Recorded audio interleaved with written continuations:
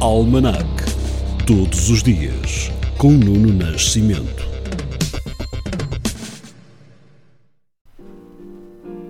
Foi em 8 de agosto de 1583 que morreu Fernão Mendes Pinto, aventureiro, combatente, viajante, autor de Peregrinação.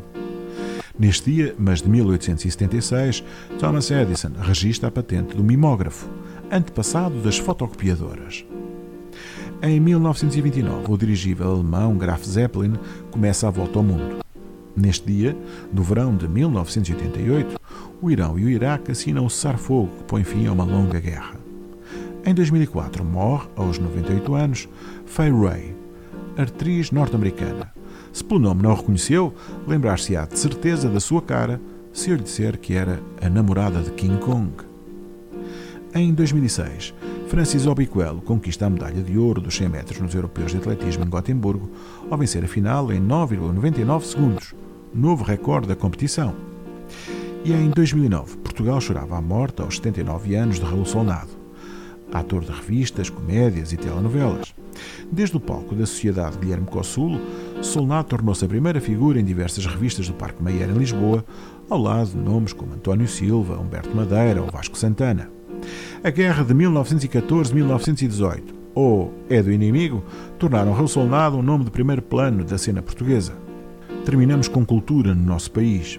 Em 1971, realiza-se o primeiro Festival de Vilar de Mouros, iniciativa do médico António Bares. Cerca de 30 mil pessoas assistem a concertos de músicos como Elton John ou à estreia de obras de Jolie Braga Santos e António Vitorino de Almeida.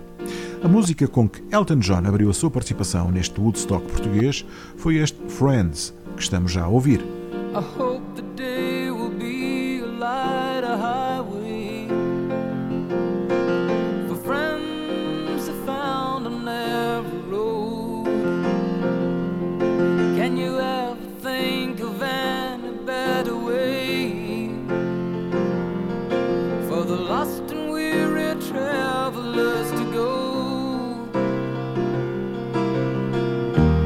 Making friends for the world to see. Let the people know you got what you need. With a friend at hand, you will see the light. If your friends are there, then everything's alright. It seems to me a crime that we should hate. These fragile times should never slip us by. A time you never can or shall erase. As friends together watch their childhood fly. Making friends for the world to see. Let the people know you got what you need. With a friend at hand, you will see the light. If your friends are there, then everything's alright. Making friends for the world to see. Let the people know you got what you need. With a friend at hand, you will see the light. If your friends are there, then everything's alright.